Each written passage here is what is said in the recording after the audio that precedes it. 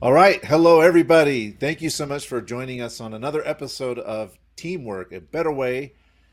I'm, s- man, I don't even know my own name. It's been a long morning. I'm Christian Napier and joined by Spencer Horn, the man in purple, who has driven and flown around the country in the last, I don't know, 96 hours or so. Spencer, welcome back home.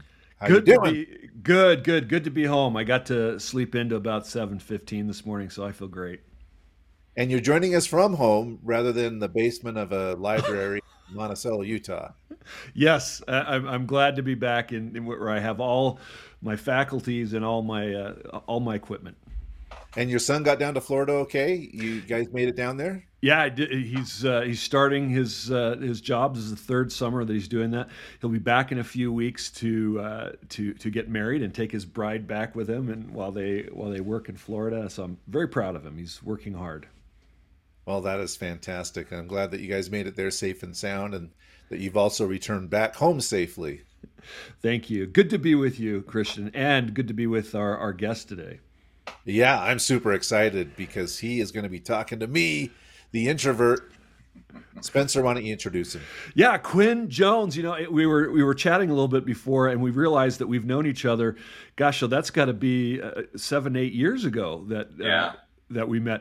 And he was actually his company that he was with, former company, used to go to the training, still does apparently, of the company that I used to work with for about 7.5 years and was the CEO with, which is called Rapport Leadership. And so we were having some fun reminiscing about that, Quinn.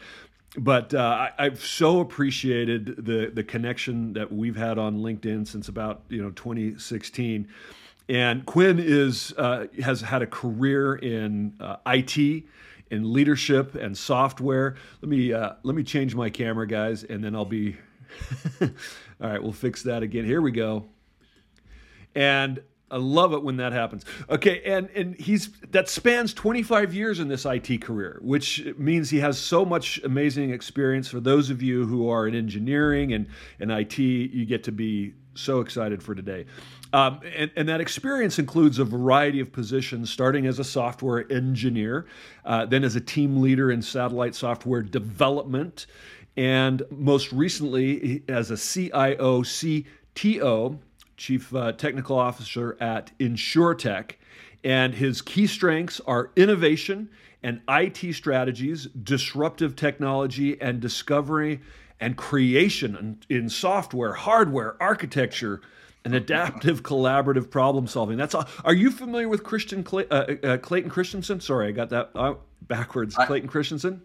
I am not, but I'm going to have to write a little note for me here and look that name up. Well, so he's the one who actually was the founder of this whole movement of disruptive technology. He passed away just a couple of years ago, but it was a Harvard professor that I think you will find very, very fascinating.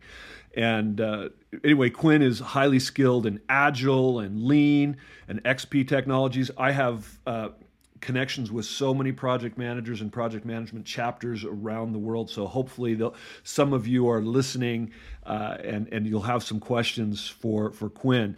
And in the areas that he's worked in these disciplines include cybersecurity, which that's not important at all today. Oh my gosh, Yeah, yeah.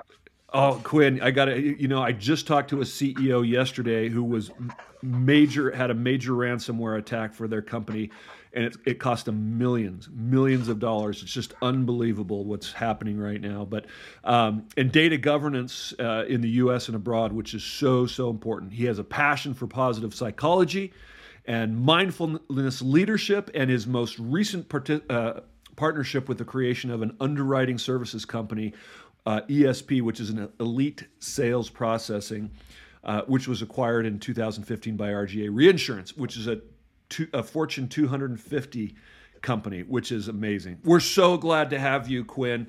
Thank you for letting me talk about all your accolades. We're just so glad to have you. Yeah, wow. I'm kind of exhausted hearing about myself at this point. Because I'm just a guy like everybody else out there trying to just be happy, be engaged, and learn everything I can from everybody around me. So thanks for having me. This is an incredible topic because the domain that I've lived so long in is full of so many what would be classically called introvert type of personalities. The knowledge worker is classically known as the introvert, the software developer especially, and the underwriters and the actuary folks. So it's great to be here, and I can't wait to talk about what the classical definitions that we all think we know are introverts and extroverts, and then what really is an introvert and extrovert, and how those two characteristics and personalities can mesh together and pull each other's strengths out to their advantage. So, go ahead. Do you think there are people out there that are not aware that they're either an extrovert or an introvert? Right here, I mean, I'm one of them. A lot of people, immediately assume because of my background that I'm very introverted. But if you were to look at my Myers-Briggs score, which I think I've taken twice, it hasn't changed, which it shouldn't. I'm labeled as an extrovert, strategic thinking and perceiving. But and then if you look at my Gallup, and you see a lot of alignment, a lot of these psychological profiling type of exercises in the Gallup Strengths Finder. And I think you're not going to find too many folks with a strength of woo that are introverted. So, but if they were, they would be a unicorn, but also a very successful one. Right. Yes. But there's a lot of interesting dynamics that I think very recently, mostly forced upon us by the pandemic. And in both work and education that have really, I think, drawn out these strengths and weaknesses of the introvert and the extrovert, and sending people home to work remotely, as well as sending a whole population generation of students home to do remote learning. And that's where I started to have some of these aha moments about what does it truly mean to be an introvert, what does it truly mean to be an extrovert, and how the working environment has changed over the years. And then we've been radically, in my opinion, pulled out of that domain and stuck at our homes to work. And then me expecting to see, this incredible, what I would have considered crash in the marketplace, and companies struggling to do that, actually succeeding and being highly productive, and actually some of them seeing record numbers. So that makes you think, okay, well, what's going on here? Because companies have spent massive amounts of money creating these idealistic collaborative workspaces that were supposed to, be the best of the best for taking ideas of different products and services, bringing them together with the different resources internally, and then having the folks that create and produce those resources create the best, most productive, most effective, efficient products. But I don't think that's kind of what we saw. And in fact, now with the RTO movement, the return to the office movement, you're seeing this great resignation washing over the country, and people kicking and screaming about not wanting to go back to the office, and a disconnect, for that matter, between what the executive suite sees as where the direction they want to go, and what the non-executive population sees that where they want to go. So that's where I threw this idea out at you, Spencer and Christian, and that's why we're here today to kind of talk about some of those dynamics and how what's the best middle ground for everybody. Go, Christian. I have so many questions.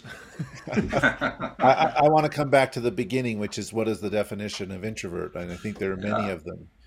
For me personally, what resonates is, as a person who considers himself an introvert, I feel like being around people for long periods of time, especially, is a net drain on energy, and then I need to be alone to recover, right? To recharge my batteries. Whereas some people who might be extroverted, they gain energy from being around other people. It feeds them, right? And being alone is a drain on them. And so I'm curious to hear your perspective on, what the definition of an introvert might be. Well, It's kind of funny because little did I know, although I should have known, because we're sitting here with Spencer, who's probably has mountains of expertise in this field and has actually done work in this area. From just my research and I'll tell you what the definitions that I've come across and found is that it's exactly what you just said. The introvert internally feels energized when they're kind of allowed to interact in their own space, more in private terms, not in a social setting with others. Now there are different what they call subtypes of introverts. And of course, just like most things in psychology, there's a spectrum. We like to break things out into ones and zeros, positives and negatives, but there's a definite spectrum involved here. And I know I'm probably one of those functional introvert, functional extroverts, or ambiverts, as they call them, where you basically have traits of both characteristics. Of course, the extrovert is also exactly what you said there, Christian. They're energized by social interaction. They're energized by interacting with others and over long spans of time. And in fact, if you isolate an extrovert, they feel they feel depressed. They feel like they're drained. They don't have that energy that they feel, that high that they feel when interacting in highly social settings. But for me, I think I can feel a drain on both spectrums. I do get exhausted in long meetings. In fact, being repeatedly labeled and testing out as an extrovert, like I would often scratch my head and think to myself, well, why do I feel so drained and feel like I need to go away and just be by myself for a while and just go do something intellectual or just do nothing, just relax and get out of this social setting so that I can recover. So, I was talking to you a little bit before, Quinn, in that I use an instrument that measures degree of. So we were talking about the word introvert sometimes it can have a pejorative when actually there are great strengths that come with introversion. And I like to use the word high or low extroversion. So it's low. And then there's also a midline. So we have Christine Heinrich who's listening. Thank you so much for joining us. And she says I'm an introverted or extroverted introvert. But there is a midline, and so you could go either way. But the further you are, let's say a high extroversion versus low extroversion, if you're high extrovert, it takes you lots more energy to shut up. And for a really strong low extrovert, it takes a lot of energy to speak up. And so one of the other differences, Christian and Quinn, that I've noticed is just in how they communicate. So typically what you'll find is someone with lower extroversion will be thinking about what they're going to talk about. They'll be editing inside their head. Okay, what should I say? How should I say it? And there's a whole conversation going on inside their heads. When somebody who is extroverted is literally talking about what they're thinking about. It comes out of their heads. So, a lot of times what will happen is an extrovert will be going blah, blah, blah, blah, blah, and they'll stop and they go, oh, that's what I think about that. Because they just heard themselves say it. But someone with lower extroversion would never do that. You ask them about their weekend and they say it was great. But they're like going, oh, I did this, I went to the lake, I did this, but it doesn't come out. So, and going through a lot of my own personal journeys through communication coursework and trying to become a better communicator, the classic paradigms of communication and the introvert and the extrovert, again, is something like, maintain that eye contact, right? Always look at who you're speaking to or scan the room at head level back and forth, having eye contact with everyone. When I'm thinking, the eyes go up, the eyes go down, and I'm processing. It's like, it's classic. And when you watch folks like, I love to watch Elon Musk give his big presentations because there is a classic introvert, right, who literally pauses and you can see that you can almost hear the wheels churning. Yep, exactly. You see the smoke rolling out of the ears, and then out comes this hilarious, highly intellectual response that it's like, yeah, there we go. Yeah, but he does it so quickly. Right. Yeah. And that's, is that practice? It's not to say that an introvert, even on the introvert subtypes of the thinking introvert or the restrained introvert, Through practice, you can become good no matter who you are at. So at here's interacting at those levels. It may be draining, but here's how I show that. You have a pen in your hand, I see. Yes? yeah. Go ahead and sign your name, Quinn, real quickly. Just on a piece of paper. Yep.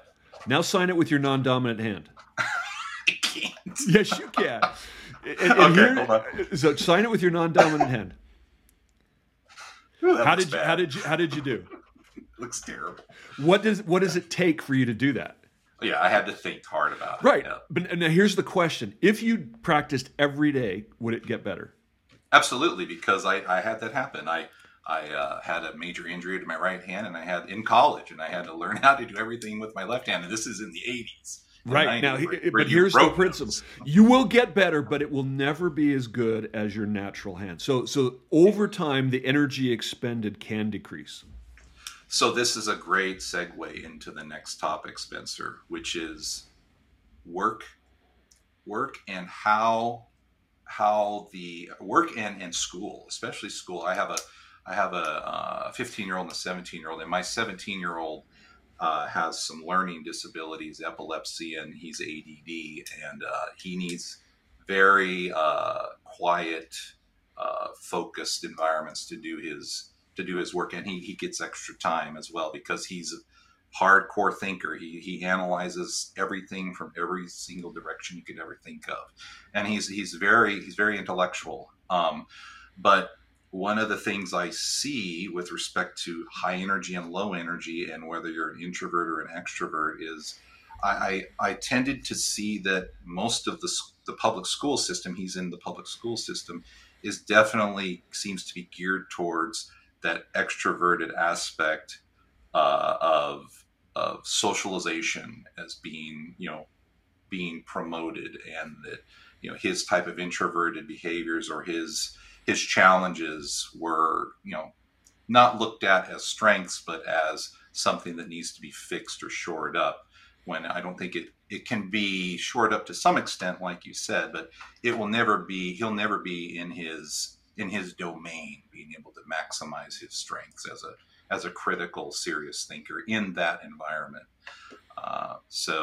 And I think that we also might have seen that trend in the recent past with the work environments as well, going from collaborative to almost hyper collaborative.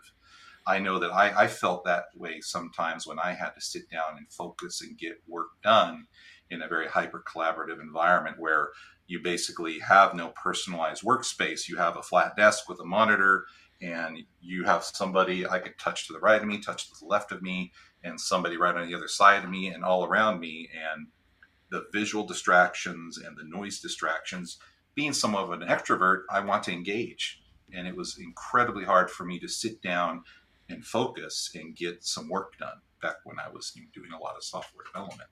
So, and I think that we saw a huge shift and transition away from that when everybody, introverts and extroverts, had to go home. I mean, you built your own ideal workspace. It was your own perspective. It was your own paradigm, if you will. And I think that there's something very satisfying and comfortable about that, being able to do that, being able to have that kind of environment around you, which no matter how many billions of dollars, I know Google, I've been through the Google facilities and right. had an opportunity to be through there. I know that they have some fantastic facilities, but even with all the money and the bring your pet to work and all the cool private little cubes and nuances in a Google facility, it's still hard to beat working from home. What's interesting is you said in the very beginning, as you're a CIO, you're a CTO, you're like, as we move to that home environment, there's got to be a fall off in productivity. That was the assumption that you had based on major organizations like Google and all these, Silicon Valley companies that have spent so much on the term, as you say, hyper collaboration. And I've seen those offices being redesigned where there's no partitions, there's no separation. It's just everybody in that same space. Tear down the walls. Right. Good Pink Floyd reference, right? So let's, and so it's not surprising that we would think that that's going to that everything will fall apart because we were so sure that that was the right answer. So how are you dealing with that now with what you know as a CIO in your Well, organization? How are you managing maybe hybrid or maximizing what you've learned? there's definitely been an aha moment, especially where companies where you have much more alignment of the executive suite and the non-executive suite, and that's when it comes to how do we transition into moving forward in the future of an optimal workplace or work environment. And it's for sure the hybrid. I know that companies like Twitter and some other big players, the big four, they have just said, okay, if you want to work remote, you can stay 100% remote. If you want to come into the office, we'll have the office available for you. But I don't see it being a cultural phenomenon that can be successfully forced upon the entire workforce and the company perform at an optimal level. I think that we've reached that realization and had that aha moment to where everybody's different. And for me, honestly, I am most performant if I can work from anywhere. There are times when I want to go into the office and I want to interact with people, and we have some things that we need to get done. And I know that that face-to-face conversation for me is more optimal. And there are other times where I need to go to the coffee shop and I need to have some background noise and the smell of roasted coffee and get some work done, and maybe have a few meetings where I'm not, essential in those meetings. I just need to be there as a fly on the wall. And then there are times where I really need to get my head down and crank a lot of work out.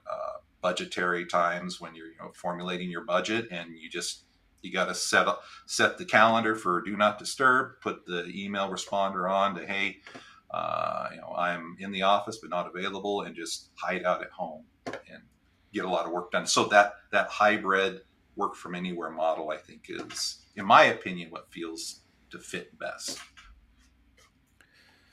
Well, I agree.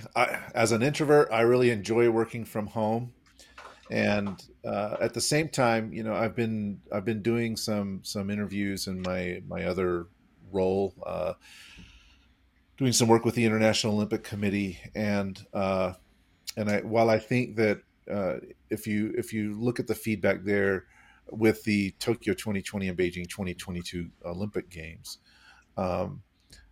Because of COVID, everything went remote. But meetings that were held like internally, I think were okay. Where the bigger challenge came for remote meetings was meeting with stakeholders and partners, because usually you would have those meetings in a more formal setting. They would be extended. They could be in workshops that were 2 or 3 days, and the opportunities for the ad hoc side meeting, during a break, during a lunch, having a side conversation with somebody, those were missing, and so it became quite challenging. And as soon as face-to-face meetings were able to be held again, if you talk to my colleagues there, they'll tell you, that the face-to-face meeting was absolutely invaluable when it came to working with your stakeholders and partners. And so I'm just curious, Quinn, from your perspective, if you've seen that as well, where maybe internal meetings with your team, a lot of that can be done remotely, but when you had to kind of stretch beyond your kind of core team and meet with other individuals from other departments or outside of the organization, if you've seen any differences in face-to-face communication versus remote. Absolutely. I think what you just said hits the nail on the head here. And when you look at some of the studies being done between the RTO movement and the executive suite wanting I think something like 60% of them wanting to return to the office, 44%, according to the one survey I sent out in our talking points, 44% wanting to return to the office on the executive side, and then 14% on the non-executive side wanting to continue to work remote.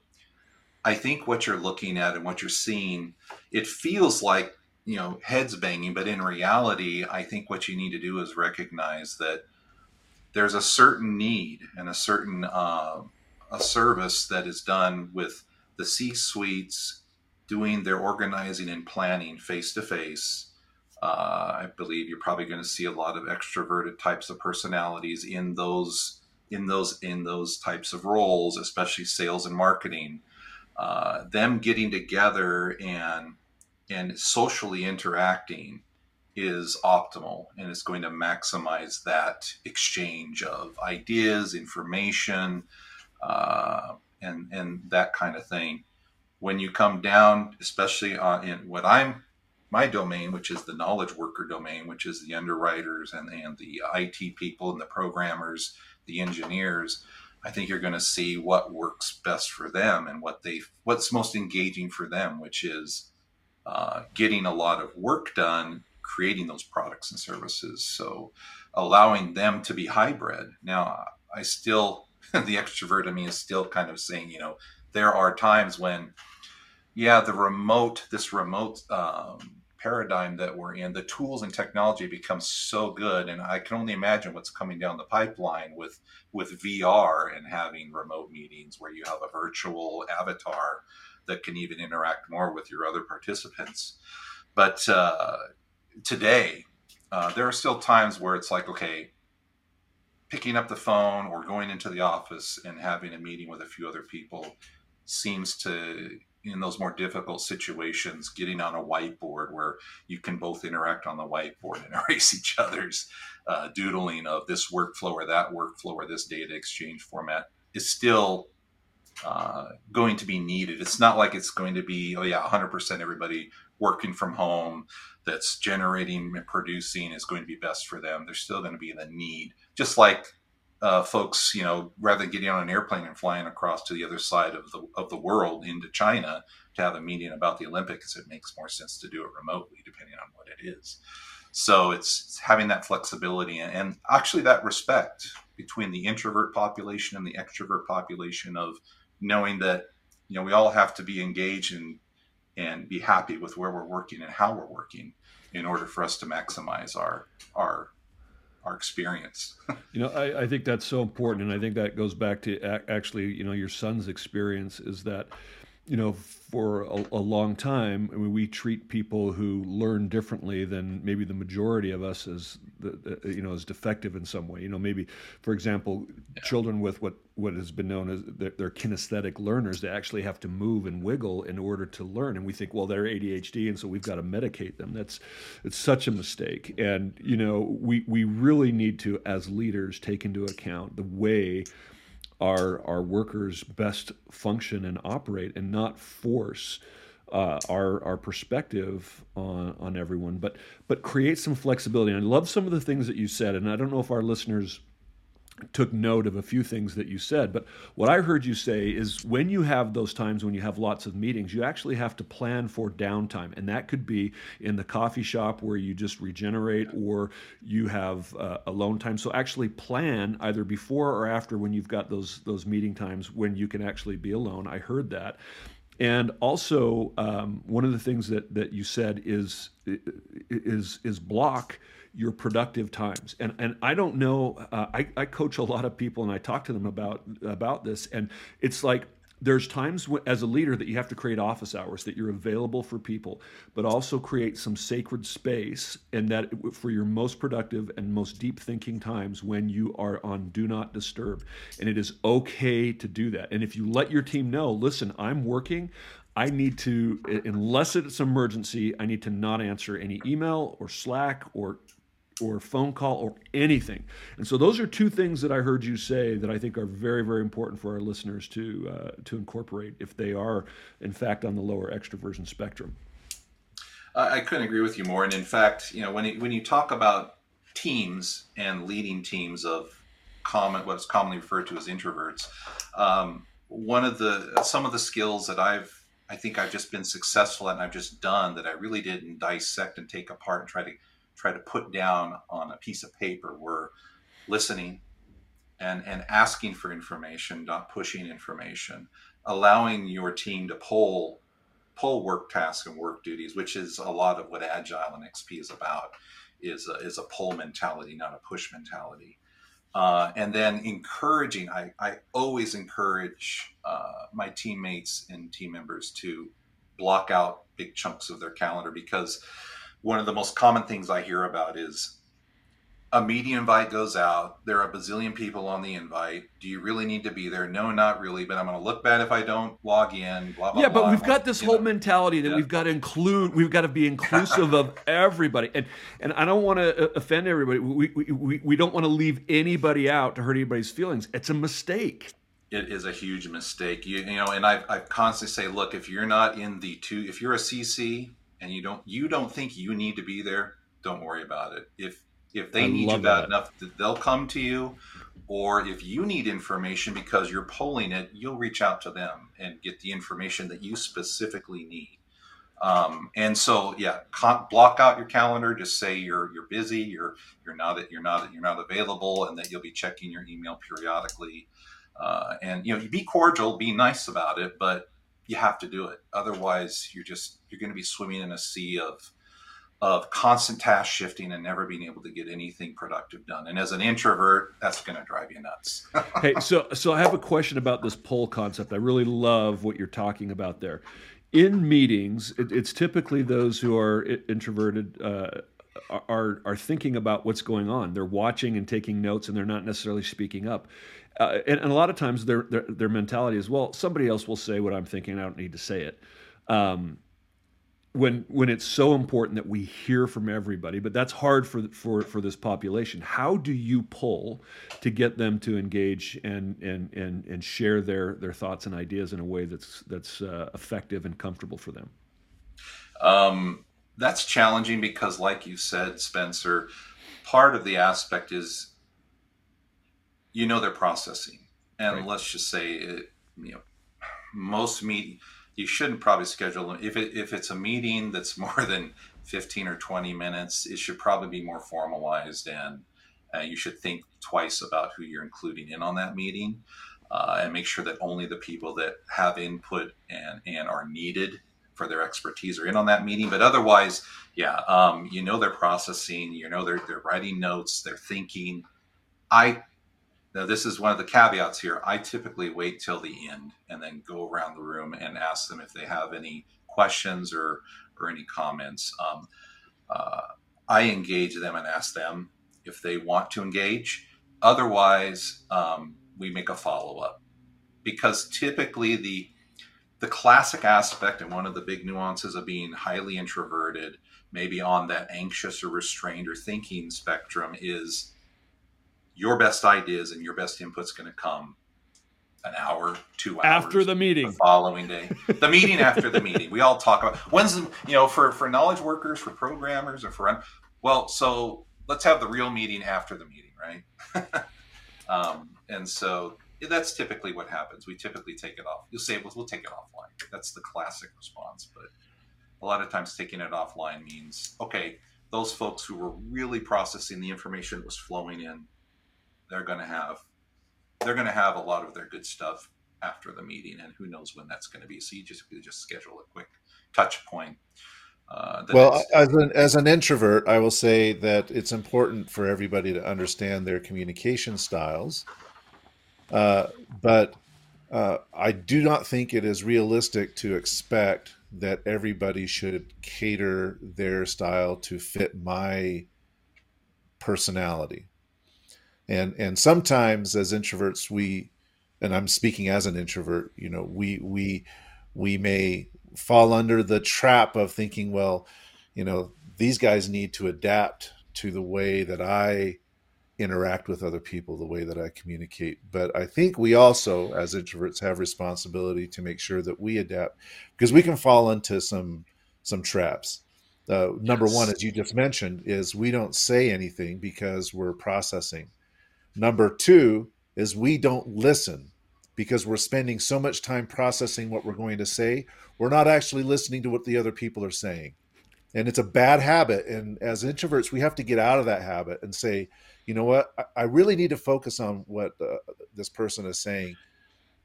Because if Yeah. I get caught in a loop where I am so worried about what I'm going to say, then I'm not paying attention. You know, Yeah. a lot of introverts can't remember other people's names because when they're introduced to people, they're thinking so much about what am I going to say to introduce myself. I'm not listening to the person who's talking to me. And so this is Oh, something yeah. that we need to learn how to do. And I would, As opposed to talking so much you're not listening anyway for the extroverts, right? yeah. So what happens is nobody's It's just a listening to hot each mess. other. Nobody's listening because the extroverts are talking all the time, and the introverts are thinking about what they're going to say, and they're not really listening to the extrovert. And it actually is a problem. You know, people don't have effective communication because we have these things, and I think we have personal responsibility to make sure that we overcome this. And I think, you know, you mentioned the schools.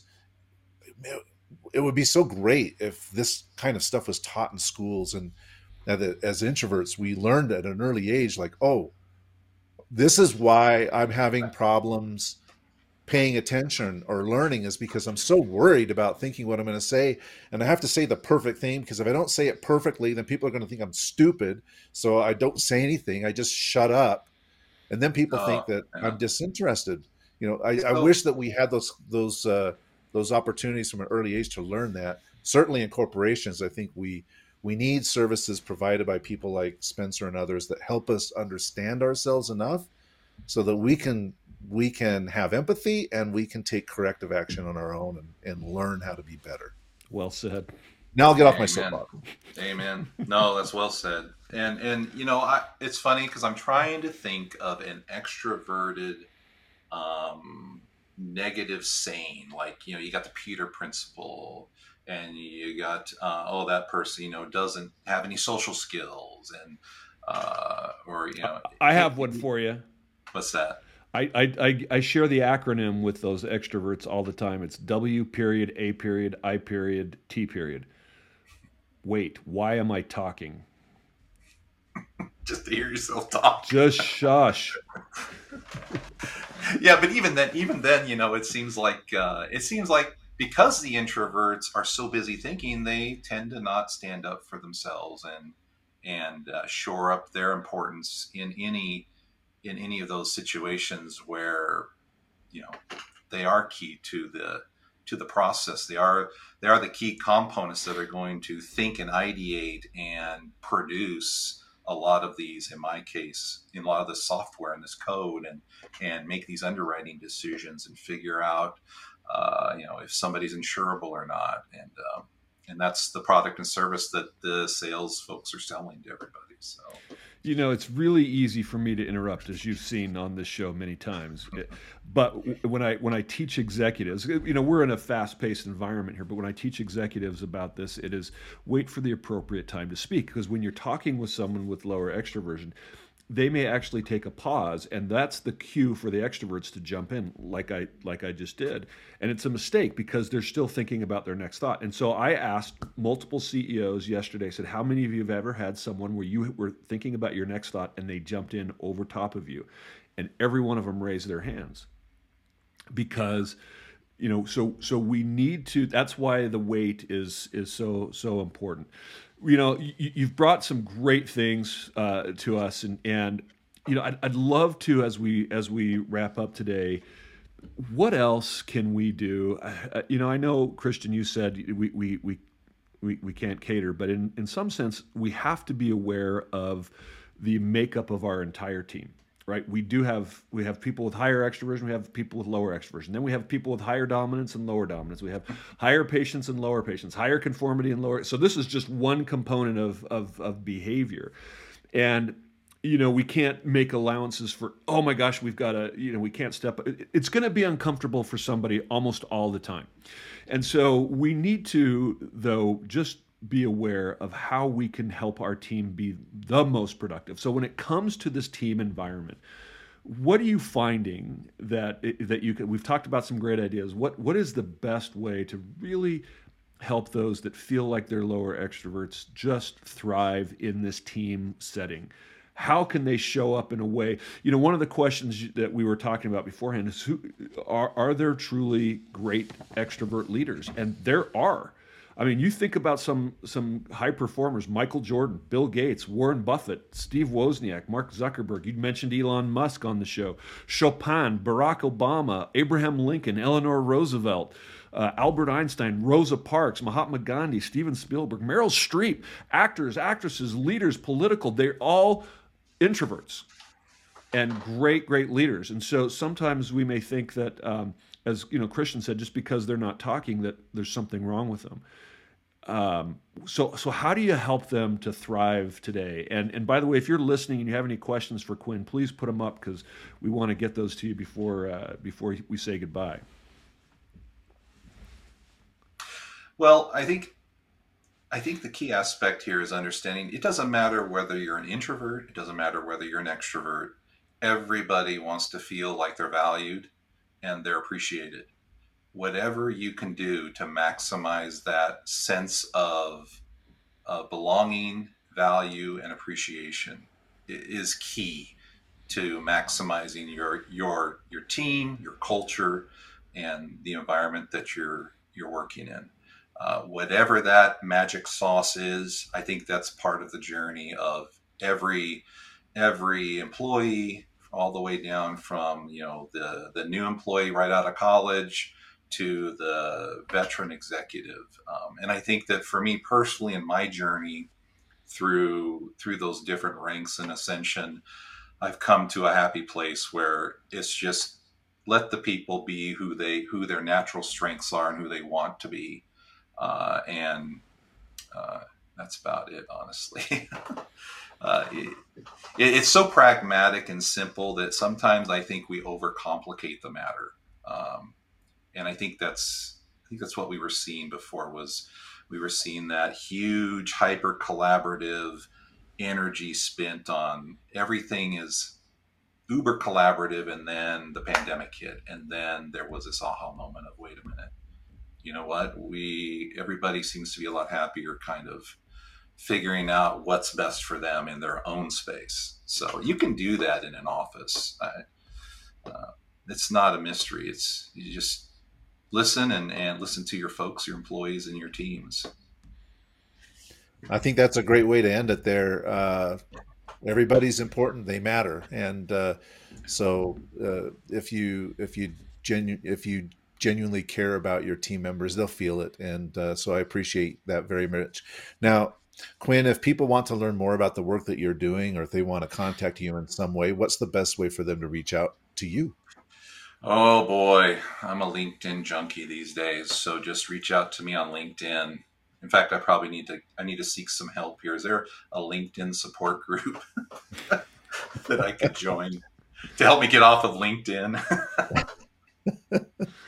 Well, it's the Facebook for us old career folks, right? Yeah. Well, but it's a powerful tool, because I mean, you can do business on it, and you can create new, great relationships, and that's the point but you're right. I mean, just like anything, I just put time restrictions on my social media, Quinn, this weekend. Talking to my son, we were talking about being productive, and so I put a time restriction, and it shuts it down when I hit that on a daily basis. That's a wise thing. Let's hope to finish this up before anybody else's social media shuts down on them. Spencer, if people want to learn more about the work that you're doing to help organizations and teams, what's the best way for them to reach out and contact you? LinkedIn, man. No, Spencer Horn, or go to altiumleadership.com, ALTIUM leadership.com. Christian, how about you? How can we find you? LinkedIn it is. We'll do 3 for 3. So you can look me up at Christian Napier there on LinkedIn. And you can also email me at christian@rakonto.io. That's RAKONTO.io. All right, Quinn and Spencer, another fabulous conversation. Thank you so much for taking the time. Listeners, thank you for tuning in, and please like and subscribe to our podcast. We'll catch you again next week.